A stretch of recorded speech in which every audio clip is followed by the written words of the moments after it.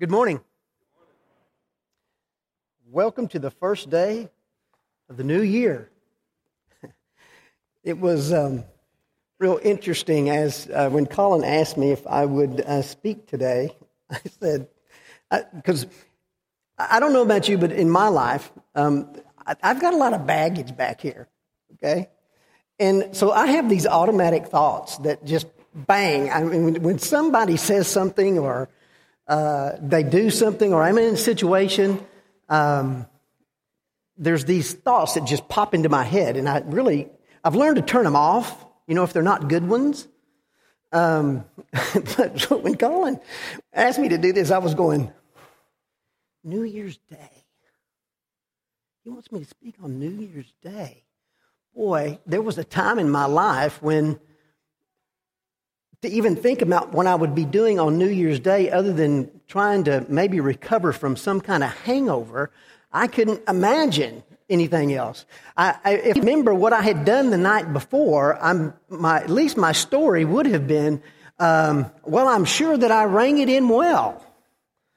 So this is kind of an interesting position for me to be here this morning, but I'm glad I'm here. And I'm glad you're here. I'm glad I didn't spend my New Year's Eve and New Year's Day the way that I did for many days, ushering in a new year. But as I think about it, there was a time, and it seemed like back in those days, that every year, every New Year's Day, it usually took about a week into it after New Year's Day, that I would start telling myself, I'm not going to do that anymore. Things have to change. I can't keep doing that. Can't keep this lifestyle. It's got to change. Have you ever said that? I mean, you may not be. It may not be drugs, it may not be alcohol, it may not be some of the things, and I hope that weren't things that you can relate to as far as what I've done. But we've all done things. There, at least I hope there's something in your life that you've said before that things have to change. I've got to control my anger. I've got to control my procrastination. I've got to finish things that I start. Things have to change. I have to do better. That's what I want us to kind of reflect on this morning. And we may say those things. We may say things have to change, and we may make those resolutions. But why don't we keep them? I mean, why aren't we able to carry it out? What happens to us that when we make those resolutions or we make those promises, we make those pledges to ourselves and to others that it's just not, whatever that it is, it's just not going to happen again, but we keep finding ourselves in that same space, that same place.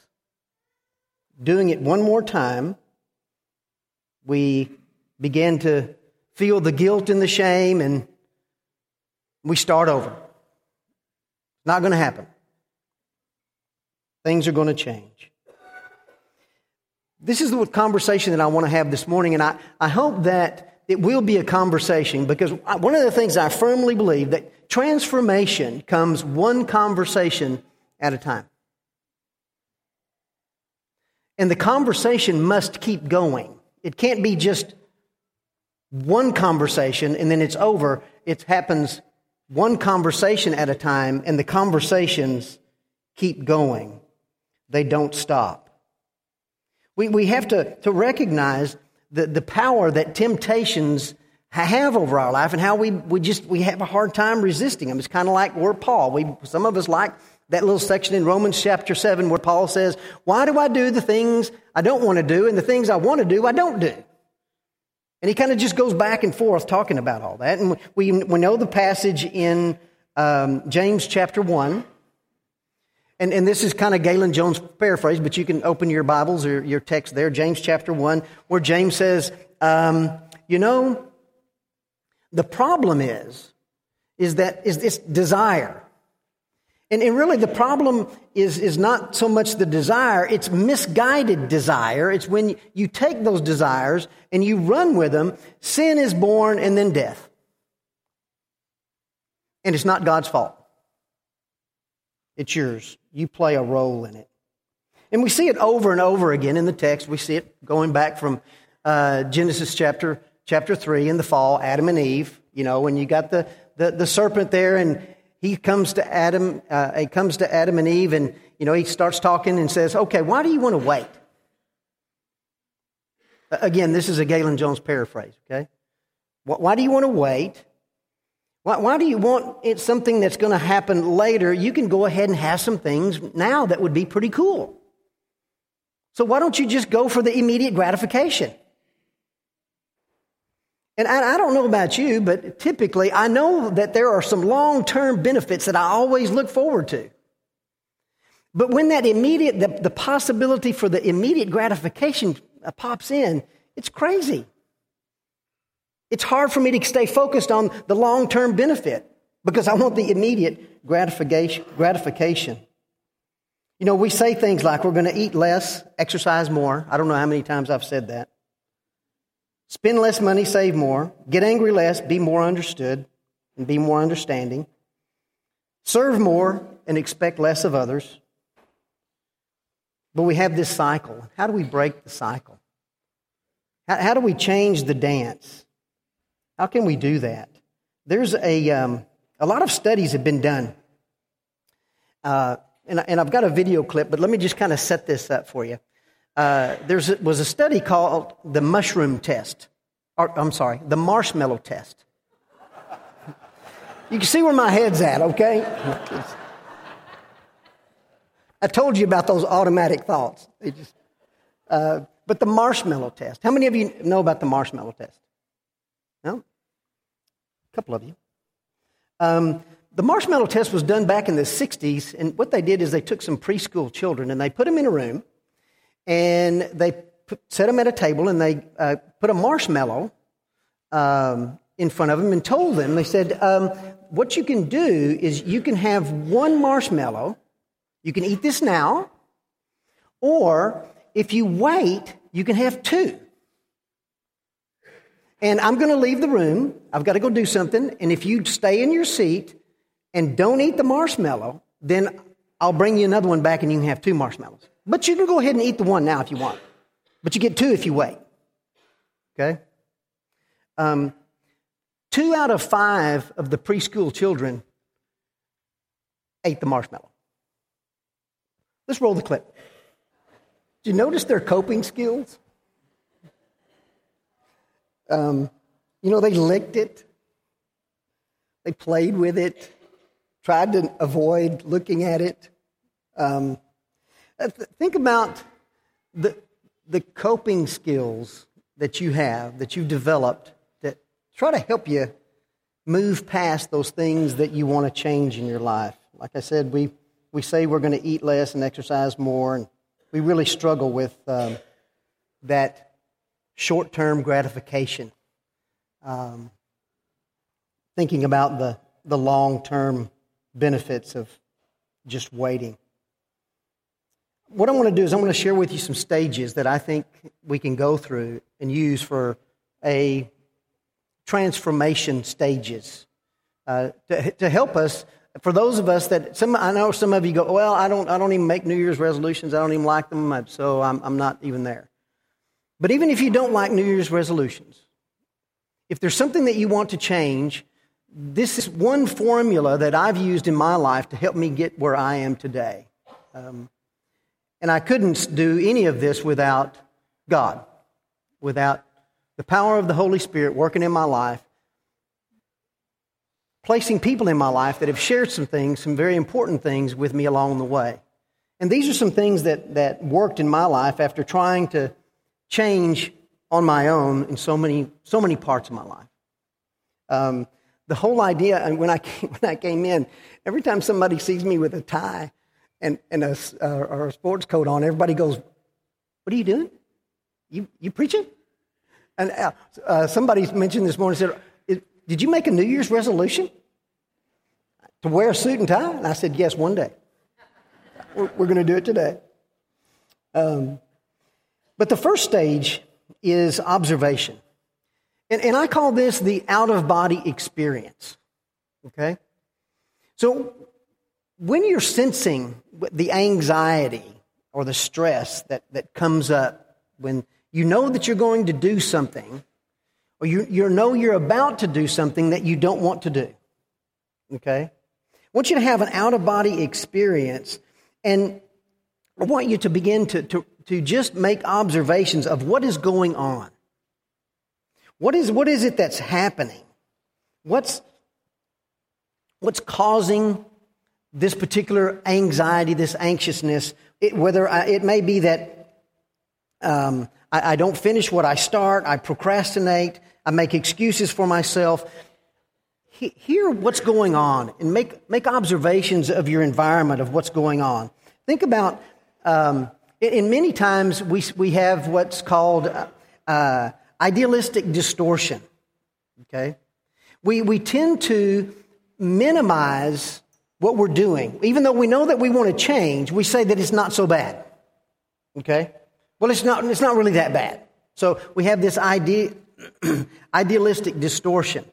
The flip side of that, because when I think about this, I think about an individual that came and talked to me one day and said, Galen, I have this friend that I really like, but all they do is complain. They just complain all the time about all this stuff in their life. And they're just constantly complaining, and I get to where I just don't want to be around them, but I really like them. They're really good, really a good friends. So you got anything that you can do that can kind of, any advice or skill that you could teach me to kind of help me get past this? Because it's really annoying, because all they do is complain about their life. And I said, sure, you can try this and see what happens. Is when they start complaining, first I said, what do you do? And I said, well, I try to tell them it's not so bad. It can't be that bad. I said, stop. Don't tell them it's not bad. In fact, do just the opposite. In fact, start to tell them how bad you see their life is.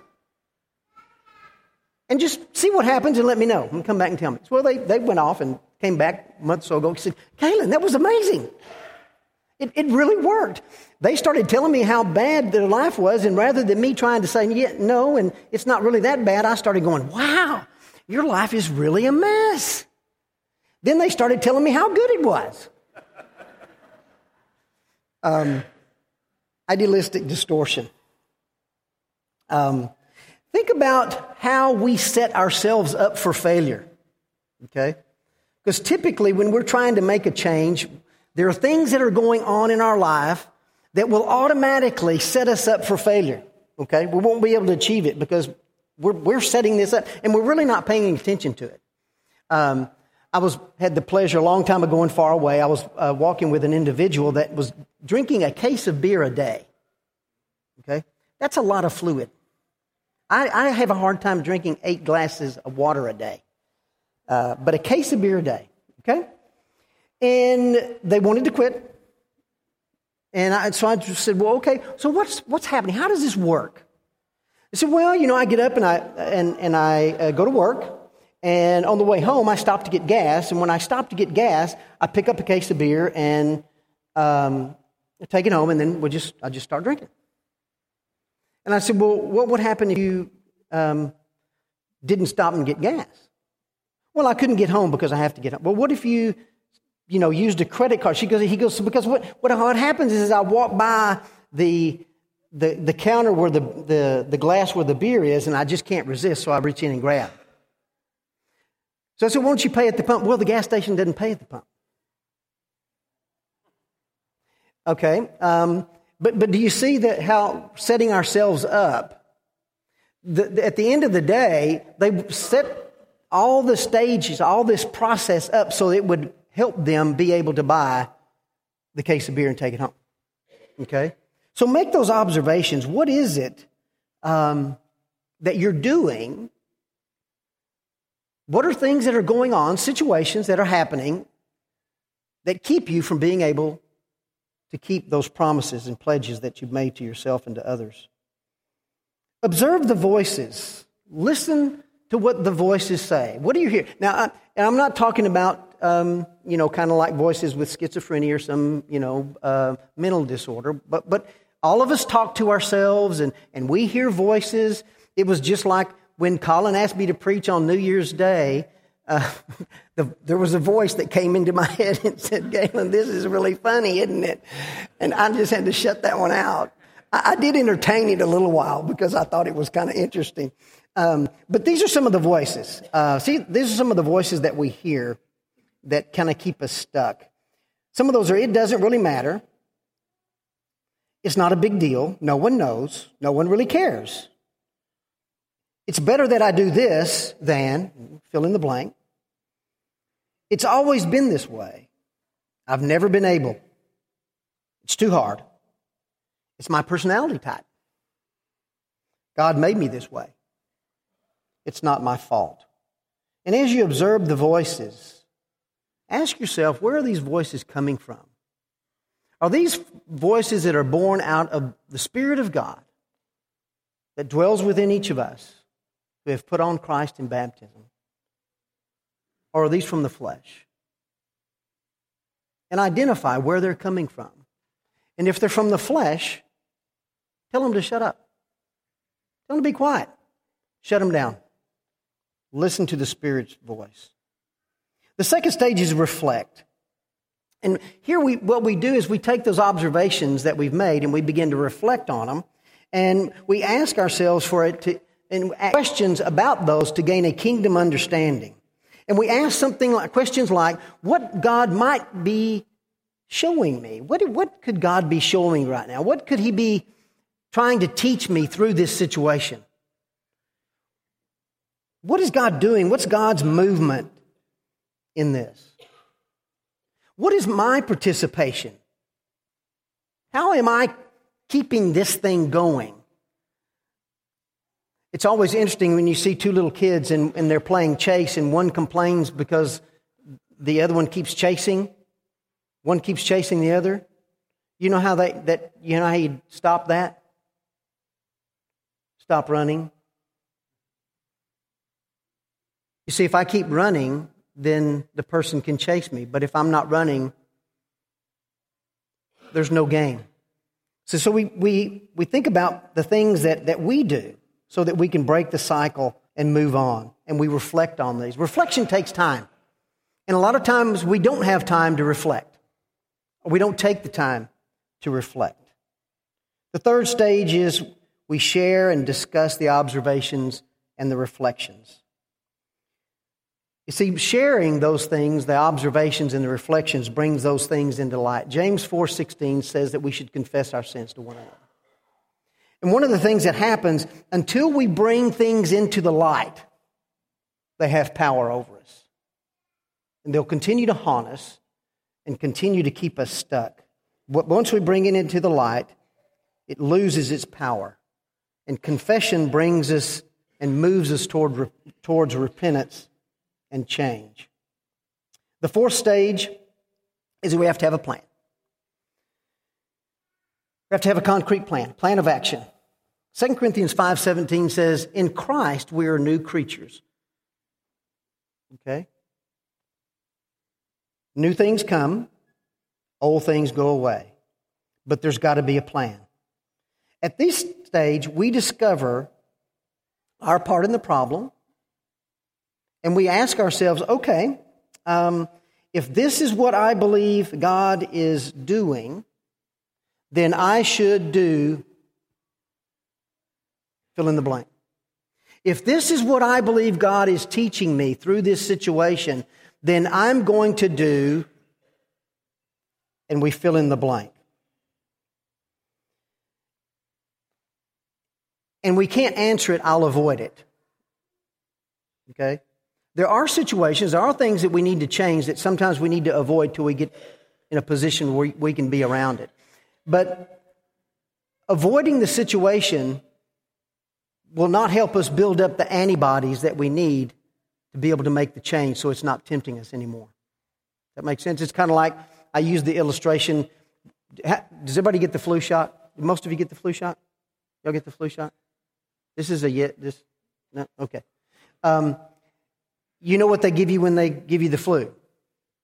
I just said it. I don't know why that never works for me. But you know when they give you the flu shot, they do give you the flu. So your body will build up antibodies. So you can't just avoid. Okay?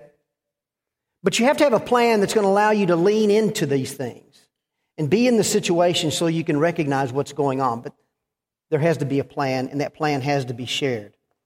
One of the suggestions, and this would be a suggestion that I would offer to you, find 3 to 5 things that you can do every day.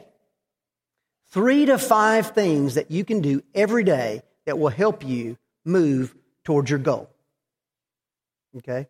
These will be things that you will do every day. Some of you know that I, if you look on Facebook, I tweet relationship builders and relationship killers. The reason that I started doing that was one of my 5 things that I try to do every day to help me move toward a goal that I have for my life. Another one of those things is I will read every day. And I read and I write every day. And those are 2 of the 5 that I do every day to try to help me reach some goals that I have for my life. Another one is a commitment contract. Write out a commitment contract. And this is basically what a commitment contract is. A commitment contract says that you're going to do something, and if you don't do it, there's going to be consequences that are worse if you... the consequences are going to be worse if you do worse than what it would be if you did what you're trying to change. I've got to get that worded right. That even scrambled my brain. Of course, that's not difficult, but does that make sense? For example, there was an individual set up a little device because they like to sleep in, and they kept hitting snooze, and they wanted to not do that. They wanted to get up and get their day started, get off to the gym and do this, but they would wind up sleeping through. So they set up a little deal where for every minute that they slept past the alarm that they snoozed, a deposit was made to a charity that they didn't like. That's a commitment contract. Okay? So where the consequence is worse. Okay? And it has to be something that's really bad. Okay? It can't be something that's good and something that you can't turn off. 5th stage, share the plan. You can't do it alone. Share that plan with somebody that you can trust, with the people that you've already shared the observations and reflections with. And finally, the 6th stage, take action and continue to share your progress. Make sense? I pray that this 2017 will be a year of transformation for you. And I hope that maybe this little 6-stage process, and remember the stages, they all kind of blend together. It's not just, I finished this one, I finished this one. It's an ongoing process throughout the year. I pray this for you. Let us pray as we conclude. May our God and Creator of the universe, Creator of the things that we see and the things that we do not see, may you open up the eyes of our hearts. May you give us good eyes so that we can discern the things that are good for us. Give us the patience that we need, the courage that we need, and the strength that we need to make the changes in our lives that we need to make as we move into 2017. May you give us these eyes so that we can see the things that you've prepared for us each day as we begin this new year, that'll be full of opportunities to see you and how you're working in our life and to serve you, our gracious God and Father. It's in Jesus' name we pray. Amen.